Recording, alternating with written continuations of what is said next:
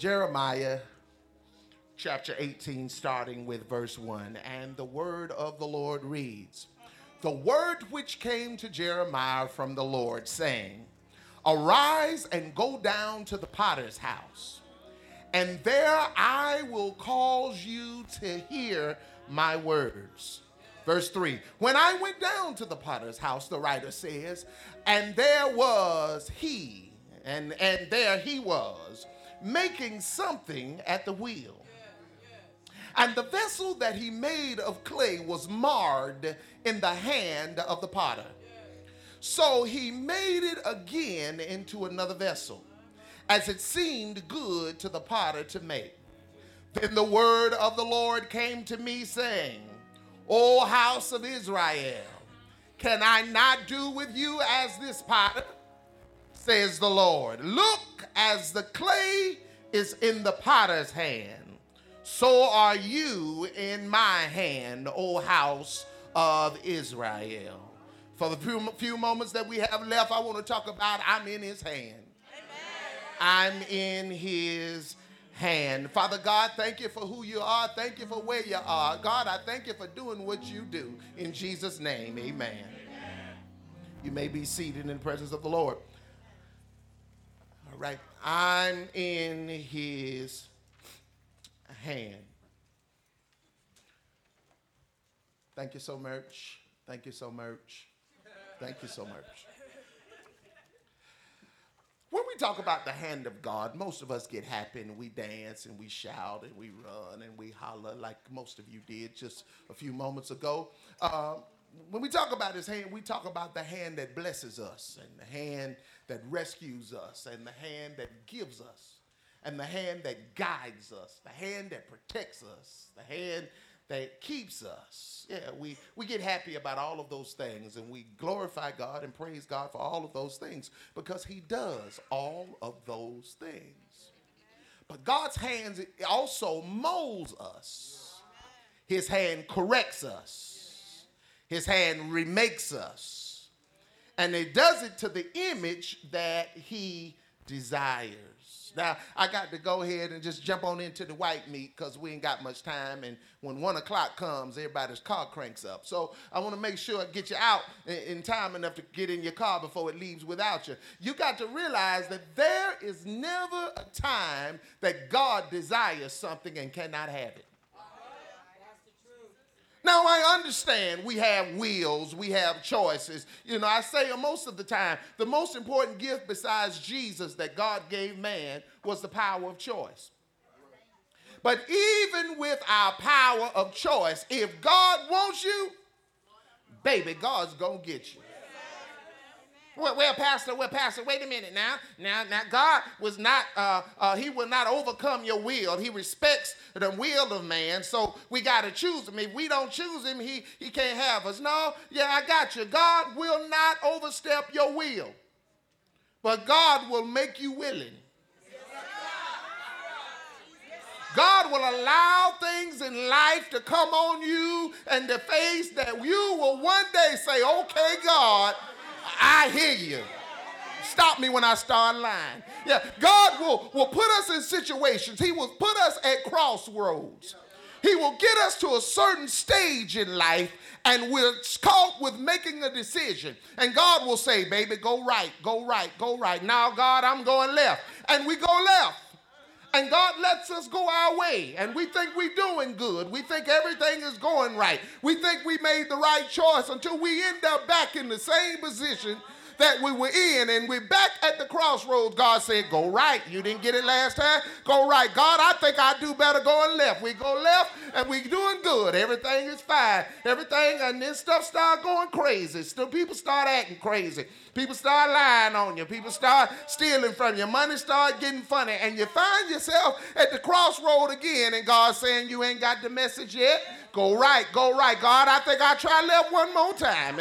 And we keep going left and going on around and walking and stuff getting worse and worse and worse and worse. And now our pep has left our step. And now we're dragging. Now we just get there back to the same place the same crossroad. And after you've gotten your butt whipped for going left enough, finally God says, do you get the message now? And we say, I'll go right.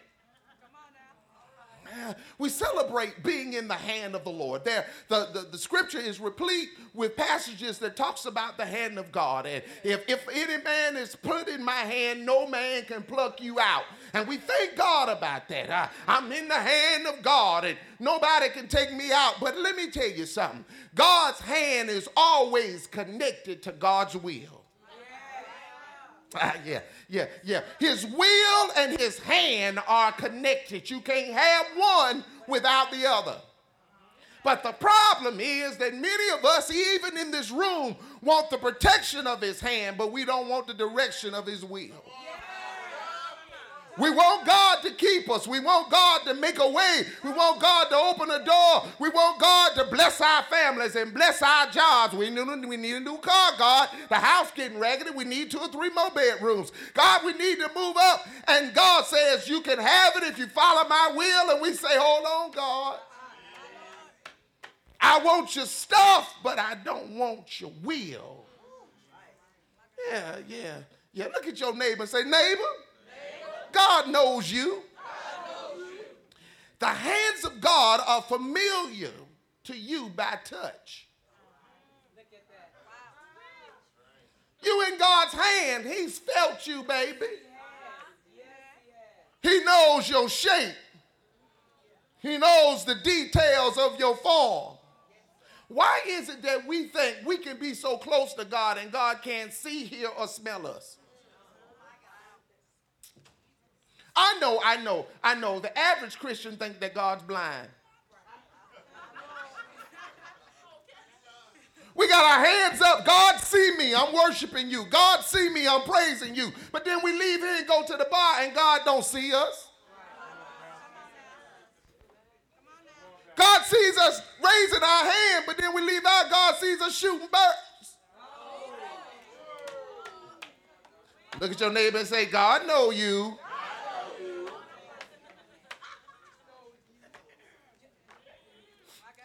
When you're in the hands of God, you're connected to the will of God. And we must realize that the goal of the potter is to change the shape of whatever's in his hand. Oh, yeah. Now, Genesis, it ain't in my text. Genesis says that when God was ready to create something special, he didn't speak it.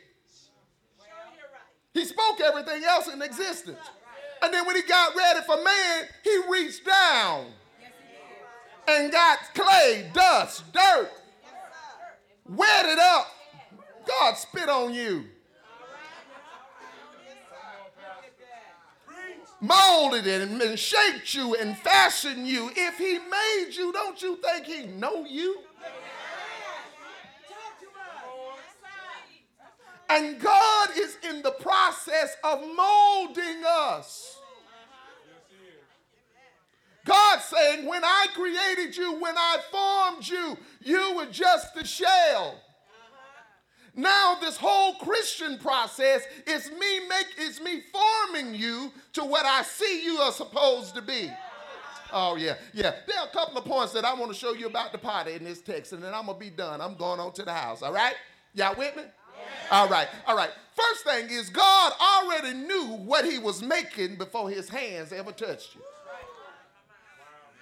An artist always has a picture of what he's trying to create before he even puts pen to paper. A musician or a songwriter already hears the song before he ever sits to the keyboard. Oh, yeah. And God already knows what I got to prove it. Y'all think I'm lying. Jeremiah chapter 1, verse 4 says, when the word of the Lord came to me saying, before I formed you in the womb, I what? I knew you. Before you were born, I sanctified you. I ordained you to be a prophet to the nations. That's before I formed you. I already knew what my plans were for you. Look at your neighbor and say, neighbor, God got plans.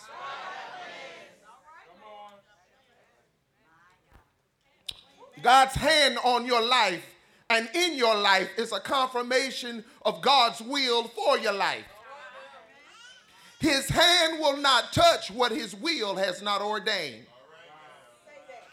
Stop praying, asking God to touch stuff that he hadn't ordained for you. And then you think, God ain't answering my prayer. God didn't ordain that for you. I know. When prophets come and talk about, I see 3 millionaires in the room. Oh, don't lie. All y'all sitting up there going, I hope that's me. Come on. But the truth of the matter is God didn't ordain for everybody to be a millionaire. Well, why, Pastor? Because God say the promises of God are yea and amen. Well, you can't handle that $10. How you think God gonna get? Not in my notes. Once again, here I go. God is gonna bless you in the area that you're good in. If you're bad with managing money, God is not gonna give you more money until you learn how to manage what you got. God ain't gonna give you no man until you learn how to take care of what you got. God ain't not gonna give you a 4-bedroom house till you clean up that nasty apartment.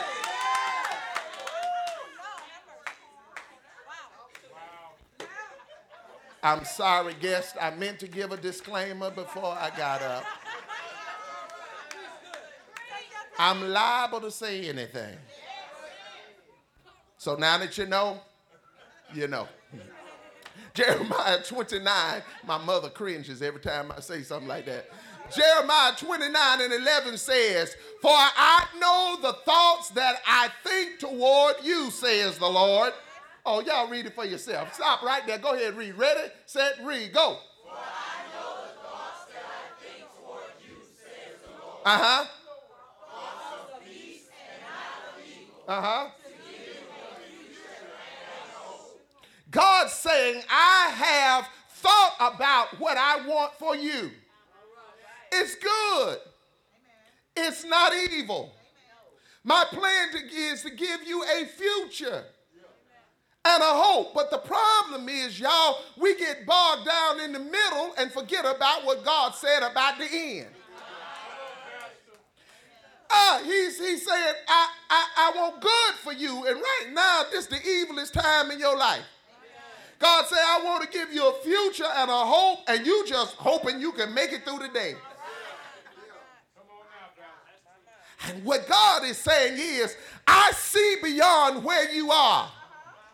And all you got to do is stay on the wheel. If you stay on the wheel, I'll get you to where you need to be.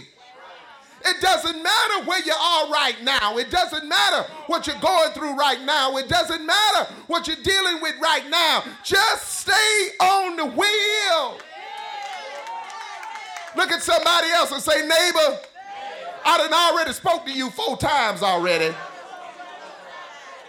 Get over it and stay on the wheel. God already knows what he wants for you. Number 2, God already knows what is needed and how to do what needs to be done. God already knows what's needed, and he also knows how to do what needs to be done.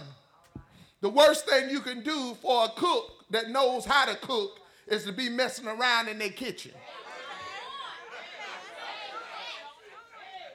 Worse than messing around in their kitchen is going through their pots.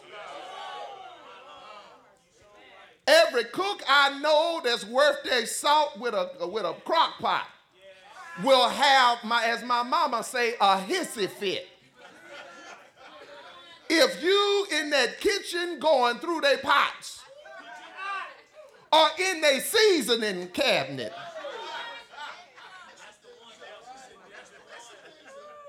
if I'm going to cook, you let me cook and get your behind about my kitchen.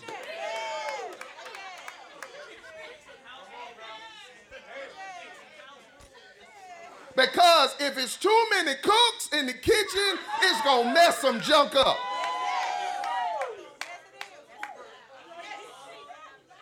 Let me handle this.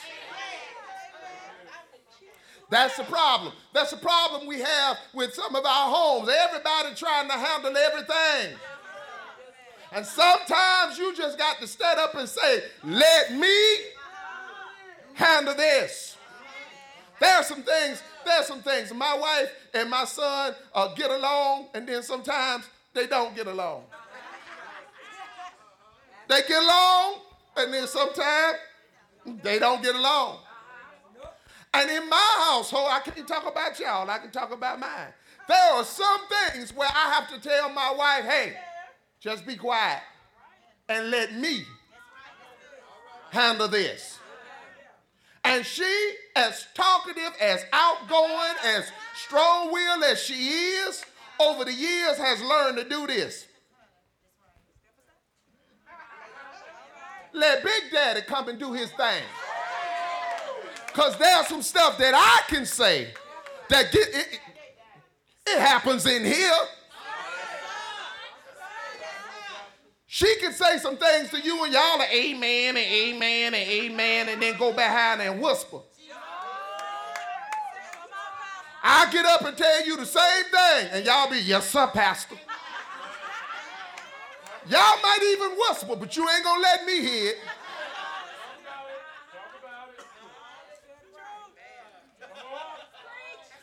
There are some things that daddy got to handle.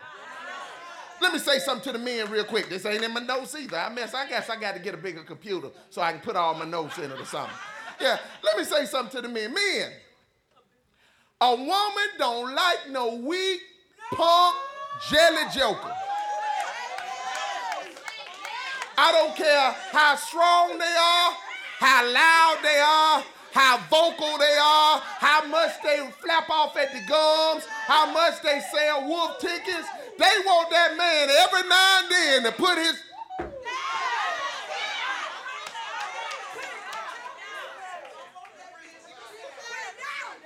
They may act like they don't like it while you're doing it.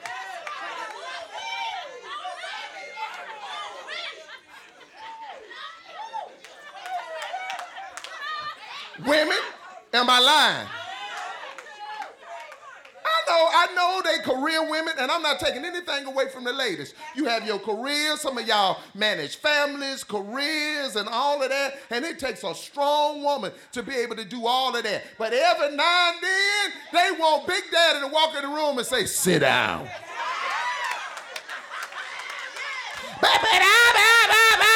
Hush. What I say?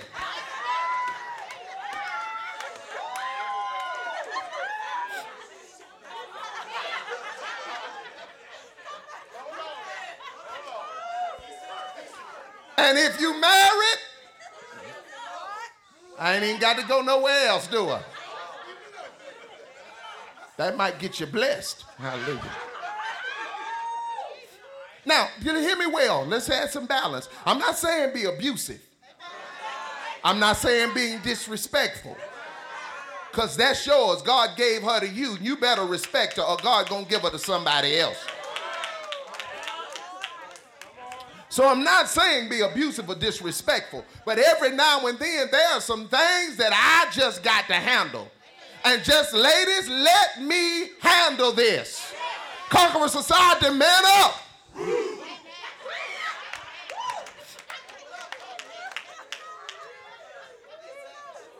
So, many of us are in the hand of God. And we're trying to do our own thing in the hand of God. And one thing I found, an object cannot design or create itself. Stop trying to help God out with his design. We're trying to help God out. God already knows what he has for us and what's down the road. God is everywhere at the same time. He sees what's going to happen. We so busy thinking we so smart and analyzing, well, if I take this route, God, then this might happen. And if I do the, God says, shut up. I already know I planned it. Yeah, you're going to get in trouble. Right there, I planned it because I got to teach you how to shut your mouth.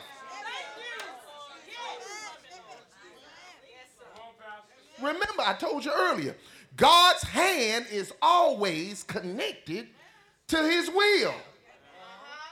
Yes, Lord, I tell him, it's a dangerous thing to promote your own will while you're in God's hands.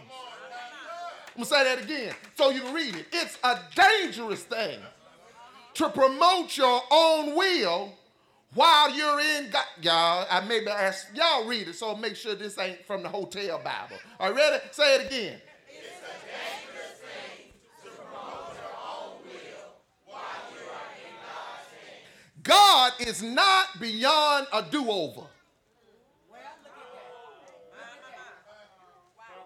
God is not beyond a do-over. I got to make it plain for you. All right? Y'all remember in the Bible, the flood?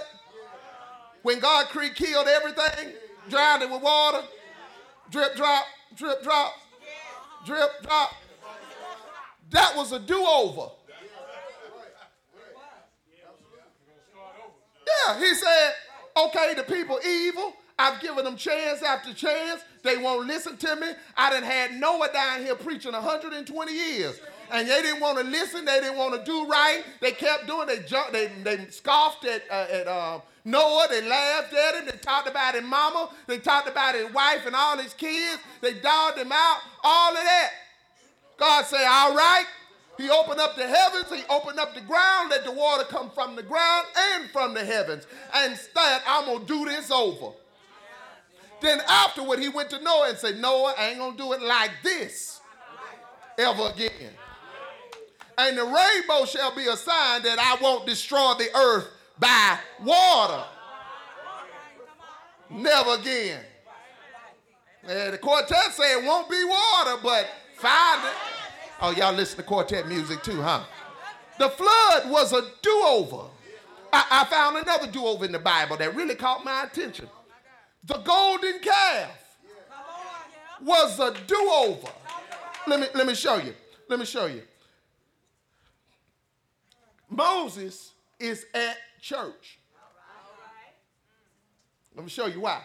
They were at Mount Sinai. Remember? That's the mountain of God. Wherever God is church. That's why we're trying to get as much God in you as possible. So wherever you are is.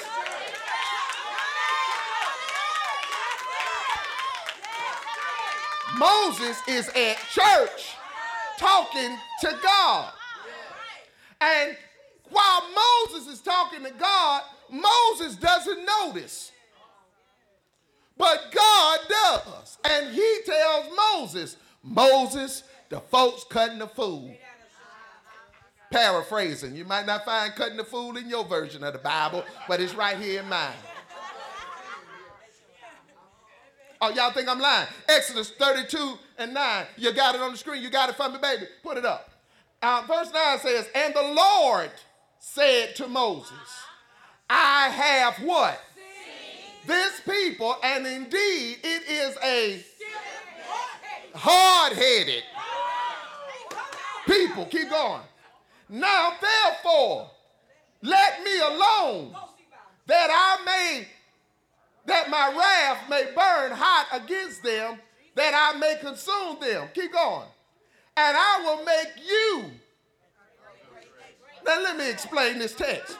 God says, Moses, they down there partying. They building another God at church.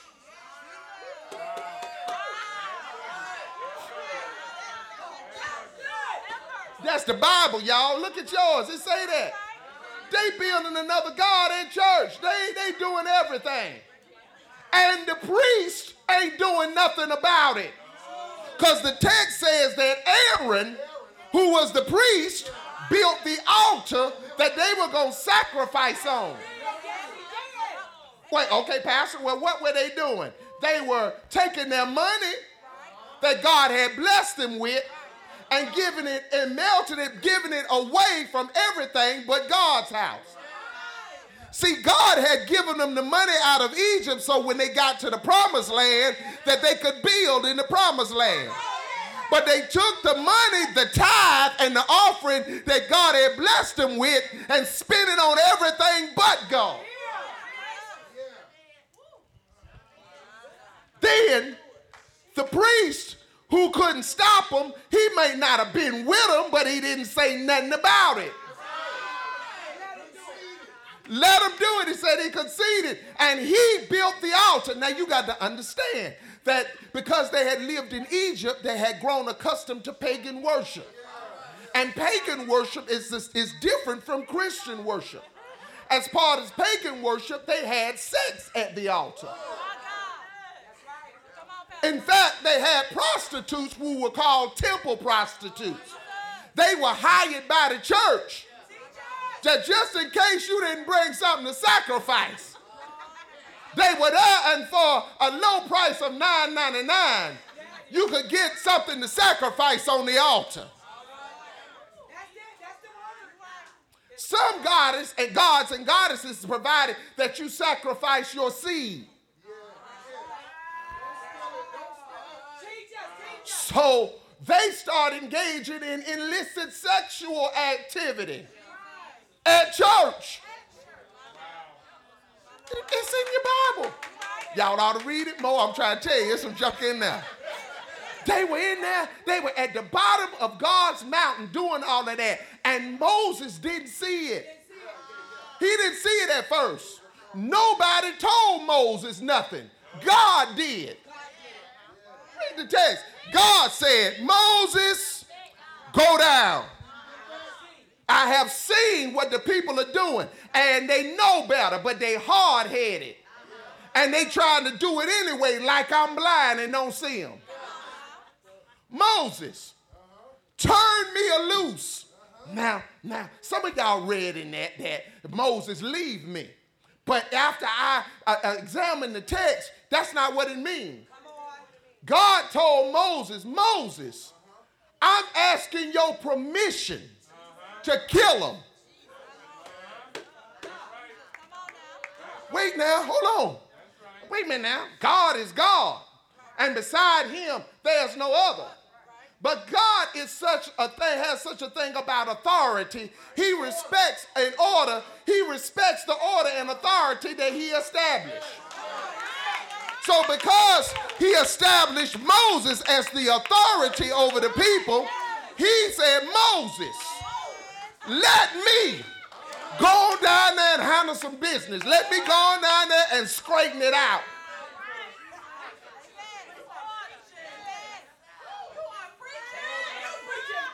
Moses, if you let me, I'm finna kill up everything down there and do it over. Oh, you think I'm lying? He says, if you let me, I will wipe out that entire thing and I'll make you the promise that I made to their father Abraham. I'll start over with you. Read the text, that's what it says. He says, I'll get rid of all them. And just so that I won't be made a lie, I'll start the seed all over with you. And that I'm God. I'll never redo nothing worse than I started. I'll make you greater than I made Abraham. Can I be real for a moment? Imagine what temptation that was for Moses. These quarter dime don't listen to me no how. I've been having a hard time with them murmuring and complaining since we left Egypt. There wasn't enough bread. It wasn't enough quail. It wasn't no water. I got to have more water. The water don't taste good. I like bottled water. I don't like water from the tap. I don't eat quail. Quail give me gas. I need chicken. I don't like bread. That bread don't last all day. I don't like that day old bread. I like my bread. All of that. And God says, Moses, if you let me, I'll wipe them all out. I can go a step further and start a great nation with you. That means, God, I can have all the sex I want.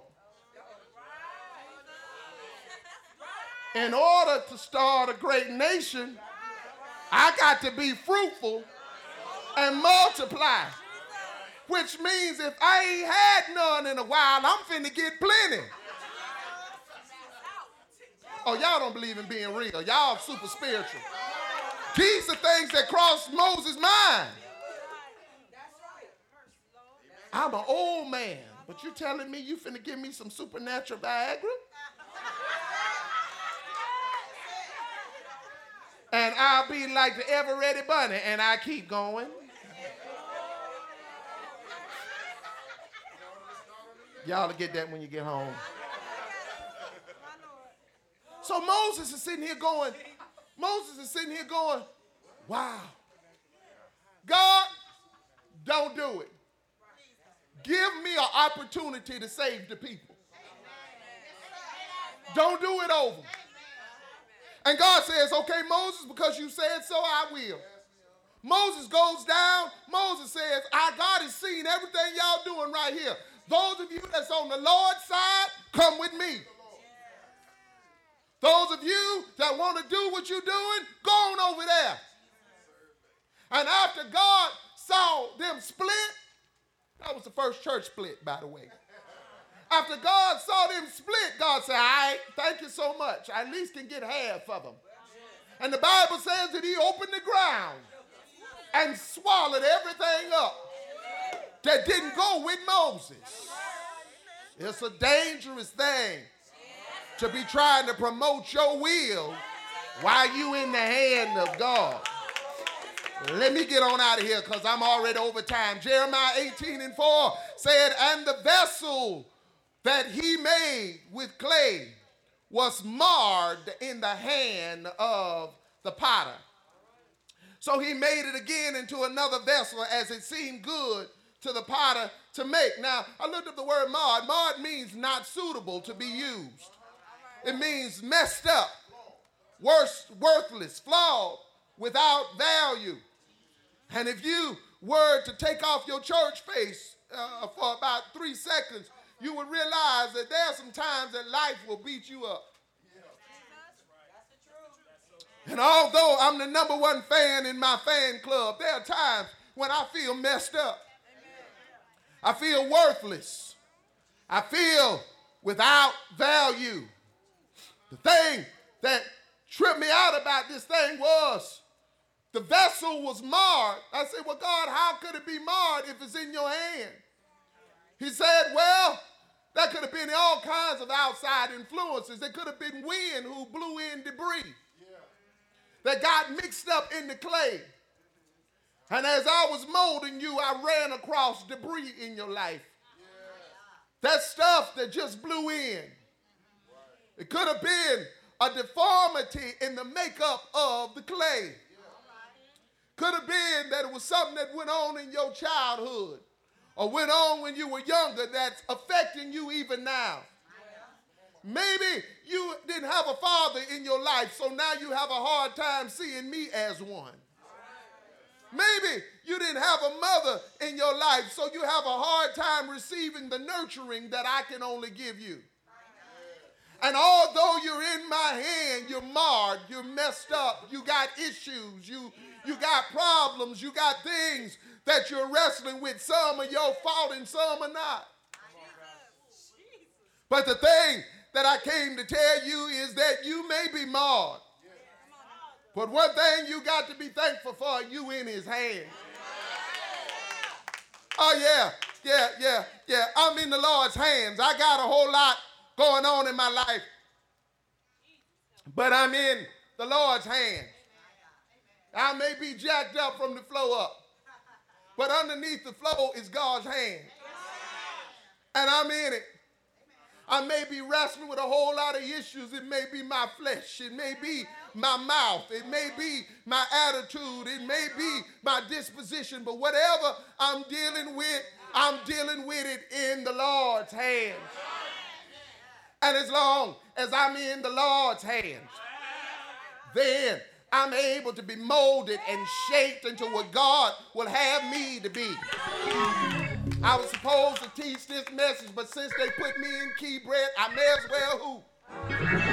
Well, since I'm in the Lord's hand, I had to figure out what are the benefits from being in the Lord's hands. And then I did a little research, and I wanted to find out that if I'm going to be in his hands, what are the benefits for being in the Lord's hands? Well, if I'm in the Lord's hands, Psalm tells me that he will instruct me, that he will teach me, and that he would guide me. Yes, I'm in D flat right about now. Yeah, take me on up to E flat. Yeah, that's pretty good right there. Yeah, I was still looking in the book of Psalms. Y'all may as well go on and get me, because I'm going to sit down in a minute. It says that he will deliver me in the day of trouble, as long as I'm in the Lord's hands.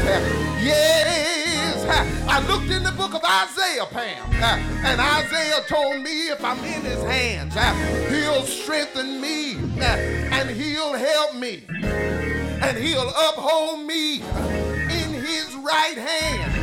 Yes, I went on and kept looking, and I looked in the book of Jeremiah, and Jeremiah said, if I seek him, I will find him. If I call him, he will answer me. I said, that's good, God. The Lord told me, keep on reading. He said, look in Ezekiel. And Ezekiel told me, if I'm in the Lord's hand, he will feed me and cause me to rest. He will bind up what is broken, and he will heal what is sick. He said, keep on reading, John. I said, all right. He said, look at Hosea. Hosea said, if I repent, he would hold back his wrath, and he will love me freely. I said, Lord, you keep giving me scriptures, but it's 1 o'clock now, and the people gonna be ready to go home. He said, I tell you what, let's skip over to the New Testament, and I'll just give you one thing. In the book of Matthew, he said, if you're in my hand, he said, ask, and it shall be given. Seek, and you shall find. Knock, and the door will be open. If you're in the Lord's hands, I came to tell you, I want to be in the Lord's hands. If you want to find me anywhere, you got to find me in the Lord's hands. Good evening, everybody. I thank you, all my guests, for visiting us today. But I came to tell you that there's no better place than the hands of the Lord. I don't care what you're dealing with. Deal with it in his hands. You may be hurt right now, but hurt in the middle of his hands. You may be distressed right now, but go through your distress in his hands.